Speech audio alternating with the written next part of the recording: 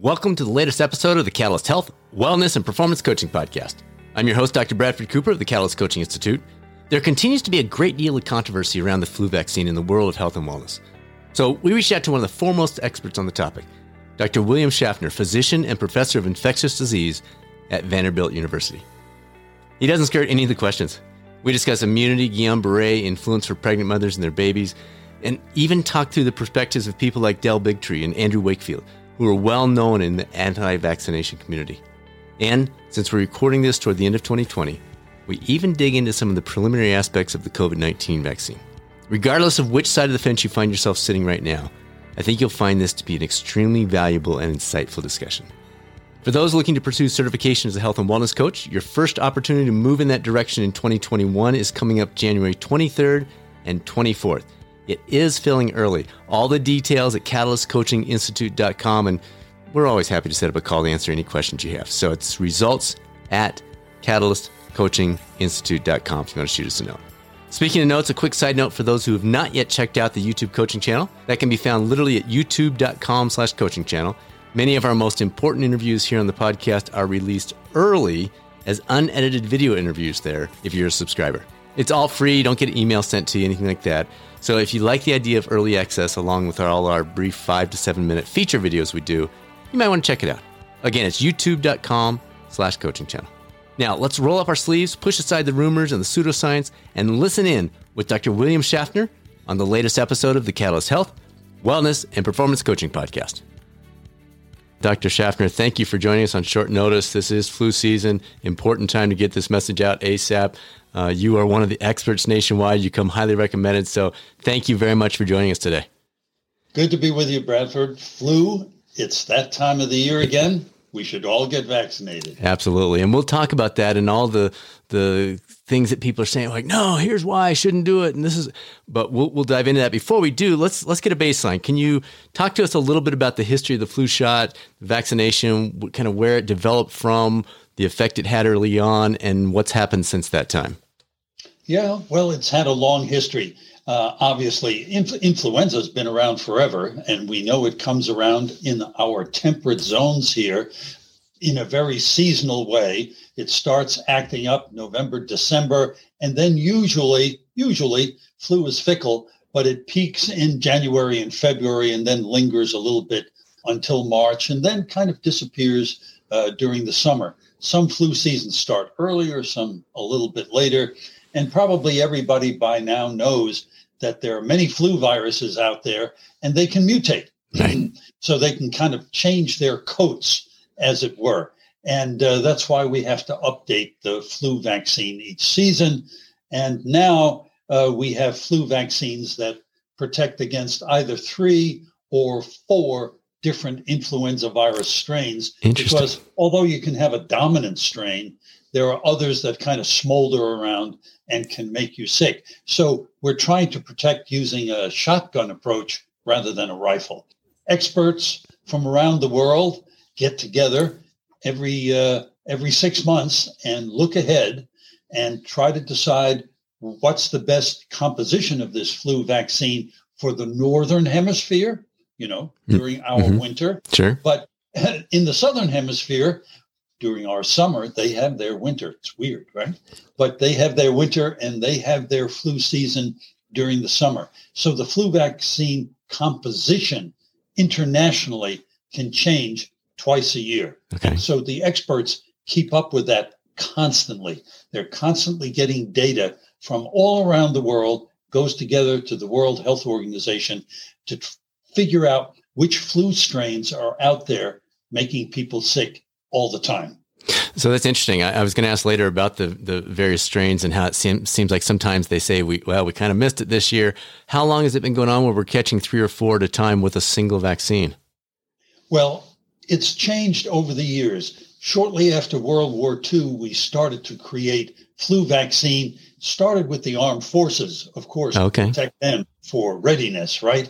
And then it went into the civilian population. We've had lots of changes in how we put that flu vaccine together. We've refined it. It has fewer and fewer and fewer side effects over time, and we've added broader coverage.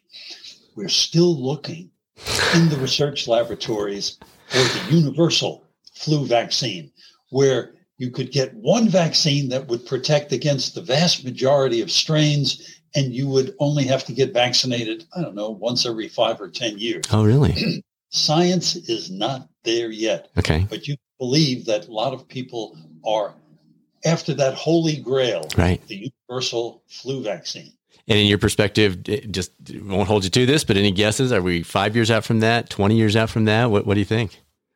Well, I'll quote Dr. Francis Collins, who's a wonderfully smart, wonderfully astute man who's head of the National Institutes of Health.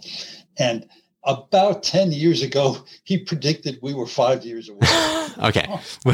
Fair enough. Fair enough. Stay away from that. Very good. All right, so let's just hit some of the questions that pop out, because we've got a lot of folks listening that are saying, I don't know, Brad. I haven't done my flu shot. I got sicker when I took it. In fact, let's just start with that one. People that say, no, I get sicker when I take the flu shot. The years that I've done the flu vaccine, I just end up being sicker. What would be your response to them? Just coincidence, or is there anything to that? Well, if people are concerned about feeling ill shortly after they get the flu shot in the day or two afterwards, of course, there will be some local side effects. Every time I get my flu vaccine, my arm hurts for about 3 hours. Other people, it lasts for a day and can even get into the second day. And there's a small percentage. We study this all the time. About 1%, only 1% of people have some sort of feeling puny. The next day may have some headaches, aches and pains. Okay. That's your body's immune system working on the vaccine. That's not flu. You cannot get flu from the flu vaccine. Okay. That's an old story, and it's completely incorrect. Okay. Other than that, the adverse events associated with influenza vaccine are really very, very, very unusual. I mean, in the United States alone, we give about 170 million doses of influenza vaccine each year, and many, many more than that around the world. Now, Brad, let's be straight here, because the next thing you're going to hear from people is, that flu vaccine, it doesn't work very well. Fair enough. And, yeah, absolutely. You know, it's not a perfect vaccine. Absolutely not. We would agree with that. And its effectiveness varies, and we can go into details if you like, from year to year, depending upon which flu strains are out there and how close the match is between what the experts thought could be put into the flu vaccine and the circulating viruses.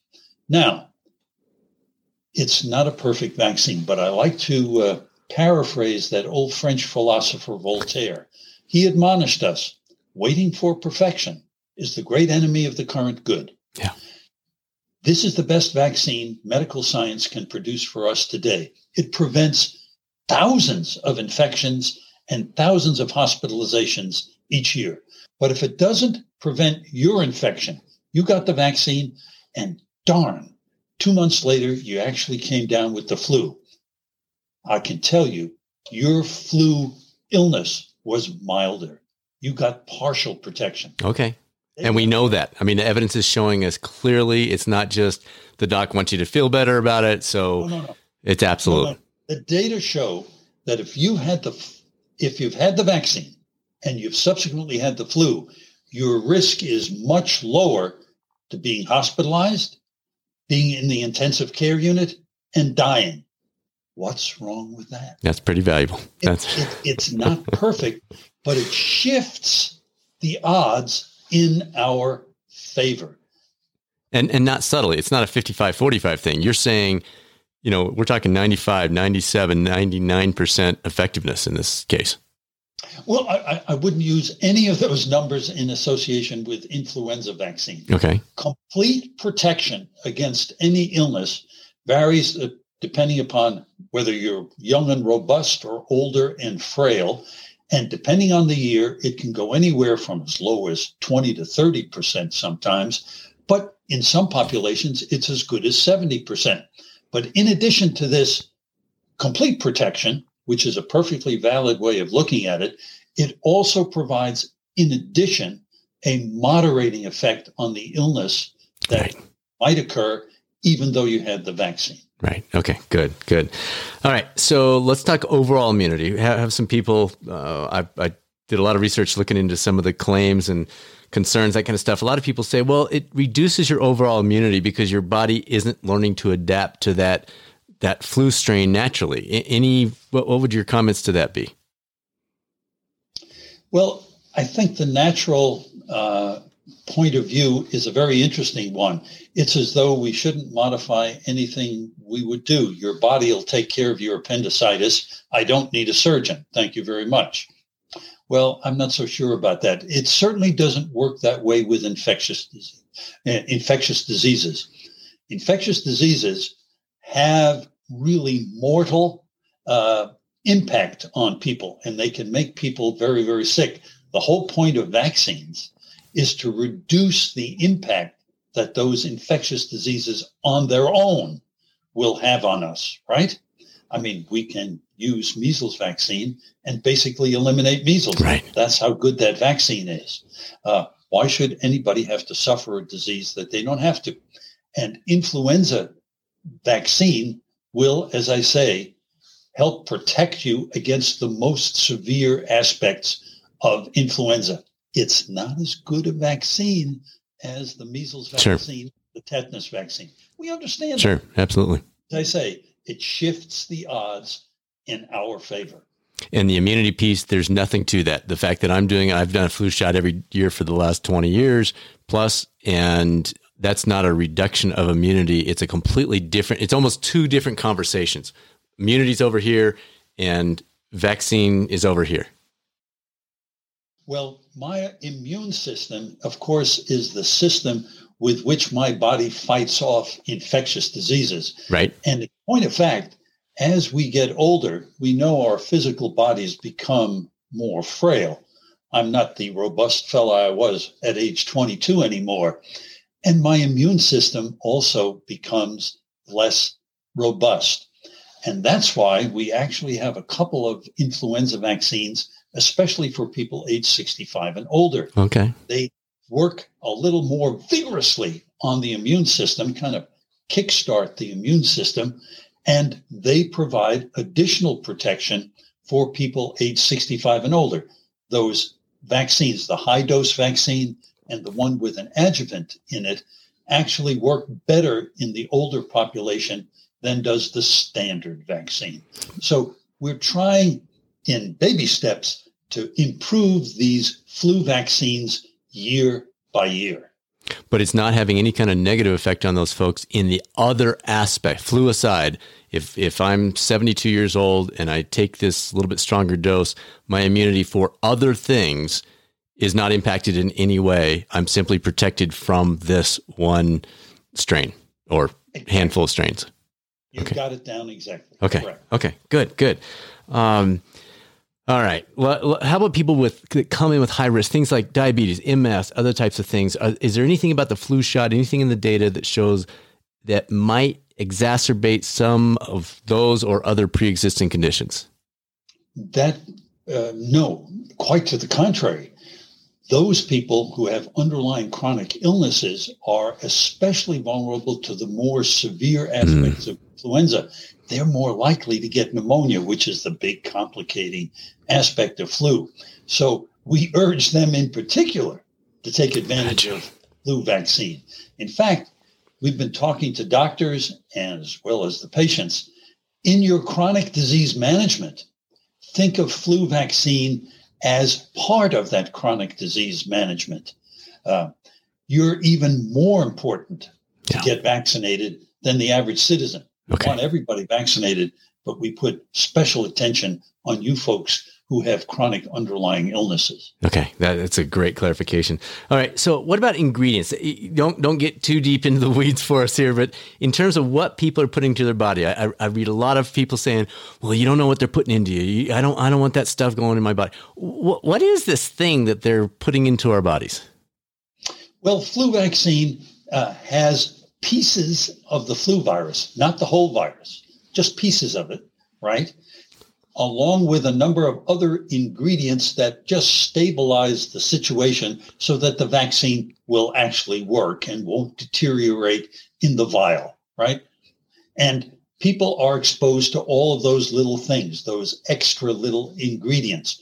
None of them are toxic. If we thought they were, of course, we wouldn't use them. The World Health Organization they wouldn't be big on that. It's the World Health Organization. They wouldn't be recommending the use of this vaccine. And they have to go through very stringent safety assessments all the time. So claims around carcinogens. I saw some claims of, there's carcinogens in that vaccine. Complete bunk, some wives' tale.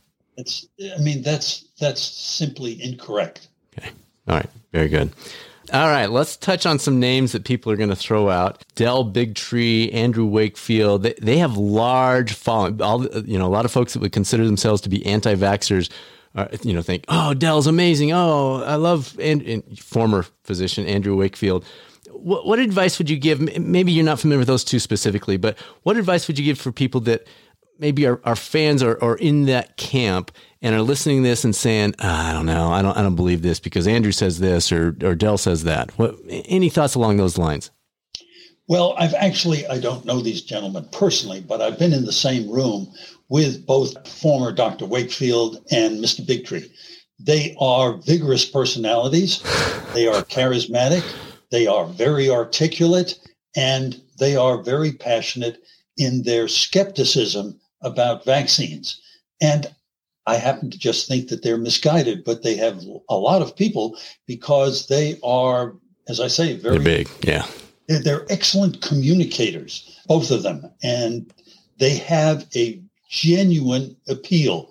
And when I've seen them both, been in the same room with them, they're not alone. They have a group of acolytes who are with them. And they're powerful, vigorous personalities. I just believe both those gents are on the wrong track. I wish we could recruit them to the pro-vaccine field because, as I say, they're very good communicators. And I haven't seen any of their allegations, their concerns actually manifested in solid scientific evidence. So they raise a lot of concerns, but they don't have any good data behind them. There's junk science. Don't get me wrong. And they can cherry pick information such that they can put a very clever argument together.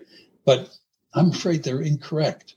So advice for the person, again, who's listening to this and maybe they're big fans of Dell and they're going, no, what would be some ways that they could fact check or what would be some ways that if they're seriously watching this and saying, I am genuinely curious, I'm not just coming in with my mind made up, I really want to know what this is all about. Well, are there some resources that they can go to fact check some of the things that these two gentlemen are saying, even though they're saying it very well, to find out, is it really, we're big on evidence-based practices here on this channel.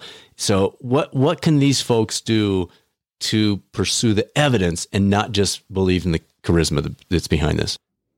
Bradford, there are a number of locations where they can go. They may be wary of the CDC's data, but the CDC's data are very solid. Sure. They go to an organization with which I'm affiliated, the National Foundation for Infectious Diseases. They have a website that's absolutely objective and provides good information. The American Academy of Pediatrics provides excellent information. You know, there are 80,000 pediatricians in the United States alone. They see patients and their parents from the moment the child is born, this infant child, until the children are passed on to we internists. Right. And they are dedicated to growth and development in the most healthy way for those children. To think that 80,000 pediatricians either all slept through that important lecture in medical school, or they're all doofuses, or they've all been duped, or they've all been paid off by vaccine manufacturers. Please. Right. Yeah, no doubt. All right. Another website that's very popular, again, not sure if you've heard it specifically, but greenmedinfo.com. They make a lot of claims, things like lack of efficacy. We've talked about that. It's not perfect. we're improving each time. Linked to autism, chronic and autoimmune diseases, those kinds of things. The person that loves that website, the person that quotes that website or refers people to that website, any suggestions for them to compare and contrast what that's saying? You mentioned junk science. Is that generally seen as junk science? Is that generally seen as cherry picking science? What are your thoughts on that? Those are valid concerns. They have been raised. The autism issue in particular is well known. And also the issue concerning autoimmune illnesses. That comes up all the time whenever vaccines are introduced, and they are a concern of all the expert advisory committees because there is some biological plausibility to the autoimmunity concern, not the autism concern. That's been put to rest many times. Okay, let's just say that one more time before we move to autoimmune. The autism studies very clearly. There must be 24 autism studies now that have put that to rest. And I'm afraid that the original study was discovered to be not only faulty, but fraudulent. I mean, that's why the doctor lost his license to practice medicine in the United Kingdom. Gotcha. So autism's off the table. That's not even a conversation. For anyone who seriously does their research, that's not even a conversation anymore. Right. Okay, very good. So let's talk about autoimmune. Autoimmunity is a matter of concern with every vaccine because is it possible this immune stimulation, whether by the disease itself or by the vaccine, could stimulate an autoimmune response, even if it could do that rarely, is a matter of great concern. For example, Guillain-Barré syndrome, which is a paralytic illness involving the nervous system, is thought to have a major autoimmune cause. And we know it occurs in the general population of a rate of about 1 per every million people in the population. So there's a background rate of this illness, including instigated by influenza, the virus itself. So the question is, could influenza vaccine stimulate the occurrence of Guillain-Barré syndrome? Now, for starters, if you're trying to assess an illness that occurs about 1 in a million, there are really methodological challenges. It is tough. But it has been thought that from year to year, it varies. The studies vary. There is a possibility that influenza vaccine might predispose someone to Guillain-Barré syndrome at about the same rate, 1 per million. But the studies, as you can imagine, from year to year, either support that or say no. Is there year-to-year variation, or is this such a difficult thing to assess that you might expect from year to year using even similar approaches couldn't hit the target? But whatever it is, we're cognizant of it. We make the point, and anybody who has previously had Guillain-Barré syndrome within 6 weeks of receiving flu vaccine is recommended not to receive it. And so we try to take that into account. And so you're looking at it and saying it's 1 in a million to start with. So even if it increases it by 100%, which we know it doesn't, we're talking 2 in a million. Have we seen any kind of trend? Is there any trend as this flu vaccine has come into play with any significant increase in Guillain-Barré or some of these other things? No, not as far as we can measure. Okay. So you would think as we're giving more flu vaccine each year, and we are, fortunately, you would see a consequent exactly Barré syndrome. And that hasn't happened. Okay. But I keep saying, trying to measure something at 1 per million and see if it goes up to 2 or 3, that's very, very hard. Although people do look for that very carefully. And remember, the impact of flu on people with its hospitalizations and deaths is so much multitudes larger than any kind of potential tiny increase in Guillain-Barré syndrome that everybody I know anyway thinks that obviously the benefits of flu vaccine vastly outweigh any potential possible increase in Guillain-Barré. Crossing the street has a risk. Getting into your car has a risk. We're all adults here. There's nothing risk-free. Aspirin has a risk. We just have to understand that, integrate that into our lives, and do the best we can. John Stuart Mill, that old Scottish philosopher, said, the greatest good for the greatest number. That's a great reminder. You look at the plus side, you're influencing thousands of lives a year. The downside, you might be tweaking a 1 in 1 million. That's a pretty powerful data point. Very nice. Very nice. I would wish for perfection. Sure. And we all would, but remember Voltaire, this is still Earth. Waiting for perfection is the great enemy of the current good. Right. Yeah, keep bringing us back to that. All right. So somebody asked, why should they get the flu shot for the sake of others? They, for example, the person that asked this, they have an older family member who has already had the flu shot. And their question is, well, why should I get it for their sake if they've already had it? Why? I'm not putting them more at risk, am I?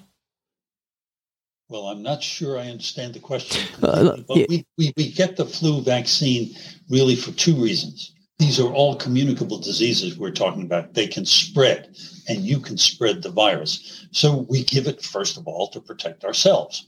That makes sense, right? We're going to get some benefit from this. But it also makes it less likely that we'll be a dreaded spreader, that we won't give this virus. I mean, we don't want to, but inadvertently to people whom we love, the folks at work, the people with whom we're at the gym or whomever. And we don't want to do that. Aunt Susie, to whom we give the virus with her diabetes, she may get really sick. And then we would be aghast at that. So we always use these vaccines against these contagious infections for both personal and what we call community protection.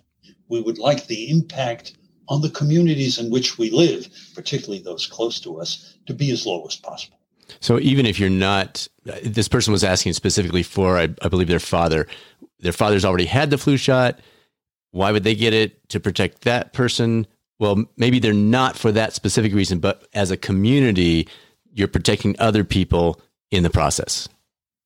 But let's be realistic. So dad gets the flu vaccine, right? Why should I get the flu vaccine? Because I'm young and strong. The flu is not going to hit me. Well, for two reasons. One, sometimes flu takes young, strong people less frequently, but puts them right in the emergency room and makes them deathly ill. All of us who work in hospitals see that every year. So you're protecting yourself. But the other thing is your dad is getting the flu vaccine. We just said the flu vaccine is not perfect. So let's build some layers of protection around dad. Dad gets one layer of protection by getting vaccinated. He gets another layer if I'm vaccinated. So I'm much less likely to bring flu into the house. Because it's reducing. Right? Right. Because it's reducing the frequency or the dynamic of what you would then contract if you've had it, even if you get it. Right. Okay. Exactly. Layers of protection add up, and that makes dad safer. He's safer with his own vaccine. He adds safety because I'm vaccinated and I can't bring the virus to him. Okay, good. All right, just a couple more. Looking ahead, COVID obviously is the 24/7 news. Any sense of whether a similar issue will exist with various strains of COVID like we have with the flu, or do we have no idea at this point? Is it possible to extrapolate with that? Knock wood. Yeah. The essential part of the COVID virus, the critical part that the vaccines are designed to latch onto, think of the COVID virus as a sphere, and then it has things that stick up out of it, the so-called spike proteins. They're key because they lock into the cell and allow the virus to get in. So the antibodies that are created, the protection, gloms onto the spike protein, and then the virus can't get into the cell and can't multiply in our bodies. The point is, the spike protein has remained very stable in the COVID virus. So far, so good. It looks like the vaccines which are being developed really are going to work against this virus. Now, mind you, the COVID virus can have other mutations that allows the virologist to track it and say that's this strain or that strain. But the spike protein has remained stable. And from the point of view of the vaccine development, that's key. Okay. And does that stay stable only because we're in the first season of it? And that could easily change next year. And I know you don't know the 100% answer to this, but is that stable in the flu? But the next year it changes. And could that happen? Of course it could. Is that likely to happen with the COVID? From your understanding at this point? Our understanding is COVID virus has been in millions of people. So the virus has had millions of opportunities to mutate. Yeah. And the spike protein hasn't. Okay. So far, so good. Let's not wish for bad things. Let's hang on to the good stuff we've got. And we're going to be following this over time. If it changes, we'll let you know. Perfect. But so far, so good. Beautiful. All right. Just one more kind of wrap-up question. Final words of wisdom for listeners in regards to myths, misconceptions, preconceived notions, et cetera, about the flu shot. Just anything that I haven't dug into with the right question or things you'd like to share based on other conversations and presentations you've done. Well, Bradford, I always like to get in a note about pregnant women. Oh, good. Women who are pregnant during flu season should be vaccinated against influenza. The American College of Obstetricians and Gynecologists is strongly in favor. It's safe. Now, it has two very special benefits for the pregnant woman. One, it protects her. And it turns out that women who are pregnant who get real flu are more likely to have complications than their non-pregnant counterparts. So we want to protect those women. But more important to the minds of many, some of the protection that the woman makes passes through the placenta, goes into that newborn, and during the first 6 months of the newborn baby's life, too early to vaccinate the baby, right, her protection will provide some protection to that baby. Wow. Easily a half dozen studies wow, show that. So if you vaccinate the mom, you protect two, the mom as well as the newborn. Wow. I had not heard that. And when the women hear that, they roll up their sleeves. Totally. Absolutely. That's fantastic. This has been so helpful. Anything else that I haven't touched on that you'd like to bring out at this point? Because it's been very, very valuable. Bill gets it down to very simple things. Flu bad. Vaccine good. That's a good way to, that's an easy way to remember it. Dr. Schaffner, thank you so much. Really appreciate you joining us. My great pleasure, of course. Everybody, stay healthy. Was that helpful? I love that so many of our listeners are skeptical of the status quo. That's what allows you to be who you are and have the impact you have. In the midst of our skepticism, though, it's valuable to have the opportunity to seek out the evidence, not to just lean on our gut feel or the most charismatic person among us, but what the peer-reviewed literature truly reveals. Thank you for joining us on that journey today. And thank you for tuning into the #1 podcast for health and wellness coaching. Next week's episode is one of our hidden gems, an episode that isn't currently in our all-time top 10, but probably should be. It's our chance to dig into our vault of almost 150 episodes and pull out one of the all-time best. And the one we've selected for next week, it absolutely qualifies as a legendary episode. Some fun news that will have either just launched or is about to launch when you hear this episode. We partnered with an organization to make hoodies, t-shirts, hats, stickers, and all kinds of fun stuff out of our popular Be a Catalyst logo design. And all profits will go to charity here at the end of the year. If you don't currently receive our newsletter, which is probably where we'll be putting that out, your next best option to stay on top of that is at the Health and Wellness Coaching Forum group over on Facebook. Or shoot us a note anytime, results@catalystcoachinginstitute.com, and we can send it over to you. Now it's our turn to go out there and be a catalyst on this journey of life. This is Dr. Bradford Cooper of the Catalyst Coaching Institute. I will speak with you soon on another episode of the Catalyst Health, Wellness, and Performance Coaching Podcast, or maybe over on the YouTube coaching channel.